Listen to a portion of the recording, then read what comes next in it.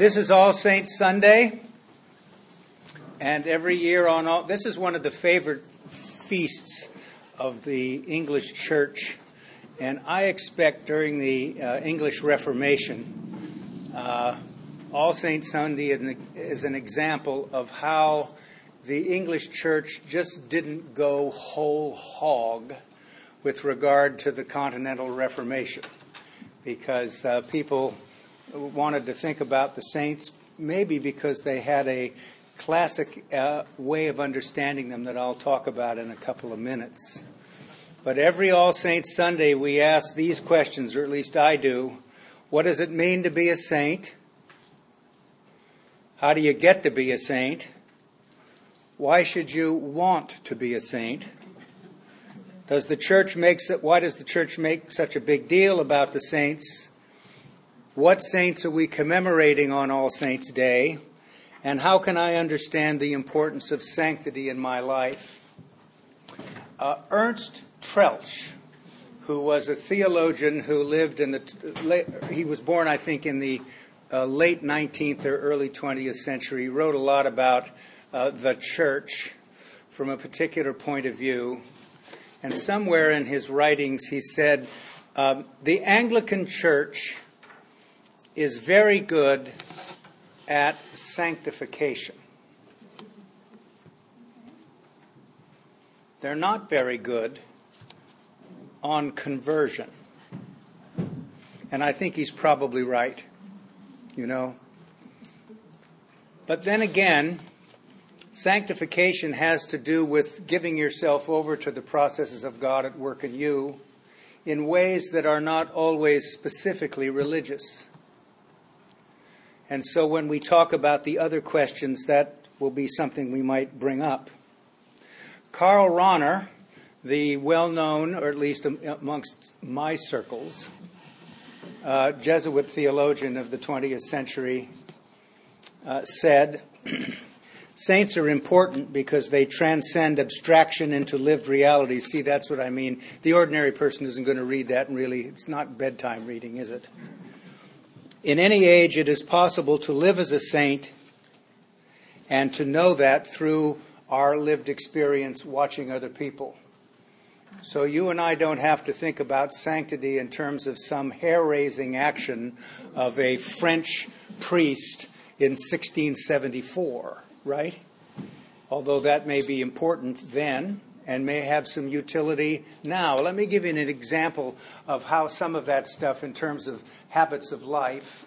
St. Francis de Sales. Have you ever heard of him? Yes. Okay. St. Francis de Sales was the Bishop of Geneva in 1604. And he wrote a book called The Introduction to the Devout Life. And he wrote this book principally for noble women, noble French women who were pious. And it was sort of a spiritual direction to them about how to do various things in the practice of the Christian life. So one of the things he said to them in the course of teaching them about how to meditate and what to do is that on a daily basis, if you make a meditation, one of the things that you should do, at least in the method that I use, is make some resolution with regard to what you're going to do with your day. So he said to them, what you need to do at the conclusion of your meditation, or even a piece of straight thinking about God, is to make a resolution, and then like going into your garden and gathering a nosegay, a little bouquet of flowers. So he's talking about all of the people in France who have time to wander through their garden. Right? So they're wandering through their garden and they're picking a bouquet, a nosegay. And when you're walking through the garden and you're thinking about your resolution, you hold that to your nose. And it is a spiritual nosegay because it reminds you of what it is that you had resolved to do with your day. So those are sort of external things in terms of the way we talk about sanctity. But G.K. Chesterton, back when I was a kid, I don't know whether I was 21 yet, my mother gave me a book she gave me a lot of books. That's one of the reasons I'm in the hot water I'm in now. Too much reading. But the book was called A Certain World, a commonplace book by the poet W.H. Auden. I may have mentioned this before.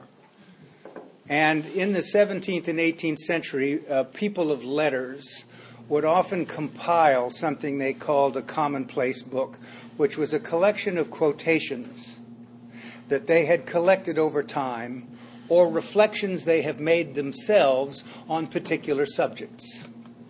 And by reading this book, you could gain some insight into the person who compiled it, way of approaching the world and thinking about all kinds of things. So Auden's book was alphabetized, and under C it was Communion of Saints was one of the entries. And there was a quotation from G.K. Chesterton. The communion of saints means giving votes to the most obscure of all classes, our ancestors. It is the democracy of the dead. The communion of saints refuses to submit to the small and arrogant oligarchy of those who merely happen to be walking around.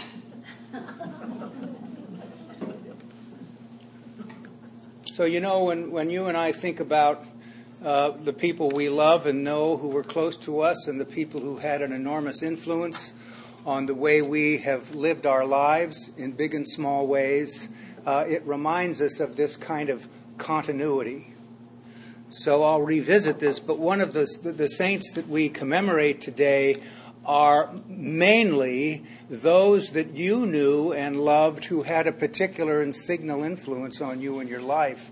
Not just what we would call the classical saints who are in the prayer book, right, that we commemorate throughout the year, but the people that you know who had a special influence. And when I say this, I don't mean to confine it to merely people who made us firmer in our Christian belief, or more resolute about that, as important as it is, but the people who taught us about what it meant to be a decent human being. How do you understand what that means as you live your life and the sanctity it produces? And sometimes we find sanctity in locations that we didn't expect. I've been at St. Luke's for a while now, and for the last 5 or 6 years at least, we have lost a great many parishioners who have died and gone to God. And I got to thinking when I was writing this sermon about the impact they had on my life, some bigger than others, but nonetheless all of them, and how we understand the lessons you learned from them as they lived. Both affirmative and negative, right? I've told you this. I get up in the morning and I make a list. Nowadays I have all these electronic helps. But I make a list, things to do. And then I make another list that it says things not to do. Don't do this today. And somehow you learn that when I began my ministry in Tucson, Arizona, the priest that I served under had many sanctity, much sanctity, and also irascibility. So as a young priest, I learned something about things to do and things not to do wrapped up in one person. And I expect that most of us have those qualities as well. We're able to hit some of the numbers, but not all of them. So thinking about what it is in that sense. One of the ways you can do that, of course, since we renewed our baptismal vows, and at 11 I'm going to baptize 2 people at that liturgy, we think about the promises we make at our baptism. And how when we make those promises, most of us, if we were baptized as infants or young children, we don't remember all of that. And those of us who are old enough to have been baptized in the old liturgy didn't have the baptismal covenant. So the focus was on mainly sin and redemption rather than the development of a pattern of life that you live all the time, or attempt to live all the time. And sort of this covenant that we have with God and the Savior as we live our life as Christian people. We had the Beatitudes today as well, and this is a way in of reinforcing what I've been talking a lot about with Tom Wright, Nicholas N.T. Wright. When it talks about the kingdom of heaven, he would say that the kingdom of heaven is here, and if you read it in the original, it's like right next to you. That's the feeling. It's not somewhere else. It's right next to you. So we're all in the kingdom in some way. The Eastern Orthodox Church has a very interesting way that they describe hell. We have hell as you go somewhere where there's eternal damnation or punishment that is directly felt for eternity. The Eastern Church says everybody in the kingdom is all mixed up together. So the damned and the saved are all walking around. We're all mingled together. What's the difference? The people who are in hell are completely separated from everybody else. They don't interact. They don't talk. There's nothing. There's no connection at all, even though we're all together. And that's a painful circumstance to be in. I don't want to get into a debate about whether there is a hell or not a hell. We'll do that another time. But just to talk about how that you might understand that in terms of somewhere that you get sent. So N.T. Wright says, heaven is God's space where full reality exists. Close by are ordinary, earthly reality, and interlocking with it. One day, heaven and earth will be joined together forever. And the true state of affairs, at present out of sight, will be unveiled. So what he means, here's what he's talking about. That's what the Bible says. The Bible doesn't say we go somewhere. The Bible, Jesus says, the kingdom of God is near you here. And you're part of the processes that produce the values of the kingdom. And so sanctity may have something to do with, that whole way of understanding reality. In the Eastern Church, they talk about something that we don't talk about very much, although Father Thomas Keating does. The Eastern Church talks about each person being involved in a process of deification, or since it's the Greek church, theosis. And when we talk about that, it means that as we live and move in a way of intention, we become less unlike God and more like our true self, which Father Keating says, we are not God, but our true self is God. And his discussion of how you do contemplation or centering prayer has to do with the fact that you realize that first you do in developmental psychology, I'm somebody who becomes me, I, as a child, right? And then you perceive, if you're spiritually sensitive or even if you're not, that there's another, right? So there's you and the other. And if you persist in this, you understand that it isn't you and the other. It's you and the other are one.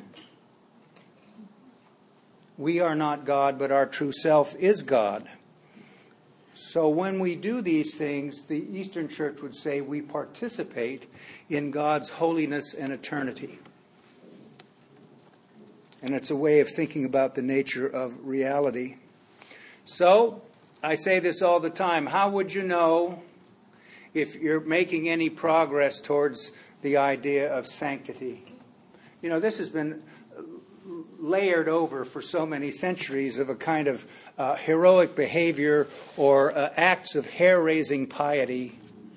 I was reading a history of Western spirituality to prepare for this sermon, and they talked about a Roman Catholic priest in France in the 17th century who was famous, who used to go into the church at night where the tabernacle was, and he'd open his shirt and he would spread the curtains on the tabernacle and press his chest against the tabernacle so Jesus could feel the beating of his heart of love for him.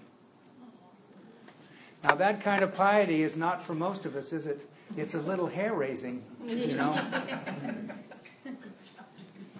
So some people have an idea that that may be what you really have to aspire to. And the answer to that is no. If you're going to test yourself, and it's always one must always be careful about seeking the knowledge of whether you're making progress or not, right? But love, joy, peace, kindness, gentleness, self-control, all of those things are the fruits of the Spirit that you and I all receive at our baptism. And so we have the capacity to express them. And so if you find yourself more ready to do that, it may be that you've allowed the work of the Spirit to operate. All of us at our baptism receive 3 theological virtues: faith, hope, and love, or the old language, charity, which means the same thing. That's why we don't use charity very much anymore, because it's got a meaning now that's related to the Lady Bountiful aspect of doing good works in the world. But it means to love people, and that's what part of that is. And so this all means, all the things I've just read to you, what Houston Smith told Bill Moyers. I mentioned this a few weeks ago, and that is, how would you know you're making spiritual progress? And he said all of the great faith traditions say that one of the ways you can understand it is that you find in yourself a spontaneous readiness to be generous. And this means, of course, with time, talent, and treasure, to use another term about all that, that you are willing to do that and you find it easier to do that. Any other insights that you hear from people about spiritual progress, unless they manifest this, he said, is bogus. This is not a navel-gazing enterprise. You know, there's nothing wrong with being clearer, right? Learning how to think more clearly, learning how to feel more deeply, learning how to understand one another as human beings just like yourself. Those things are all important, but they have to do with the cultivation of some kind of a generous spirit about the fullness of humanity. So this week, when you think about sanctity, and you think about wanting to be a saint, remember a couple of things. We're commemorating all of the saints that have come before us, all of the saints that we know now, all of the saints that have had a particular and special influence on us in a positive way, and gratitude for the saints to come, so that all of the people that we see now, and our children and our grandchildren and everybody else, that we may see manifested in their character some aspect of sanctity, and give thanks to God for that. Amen.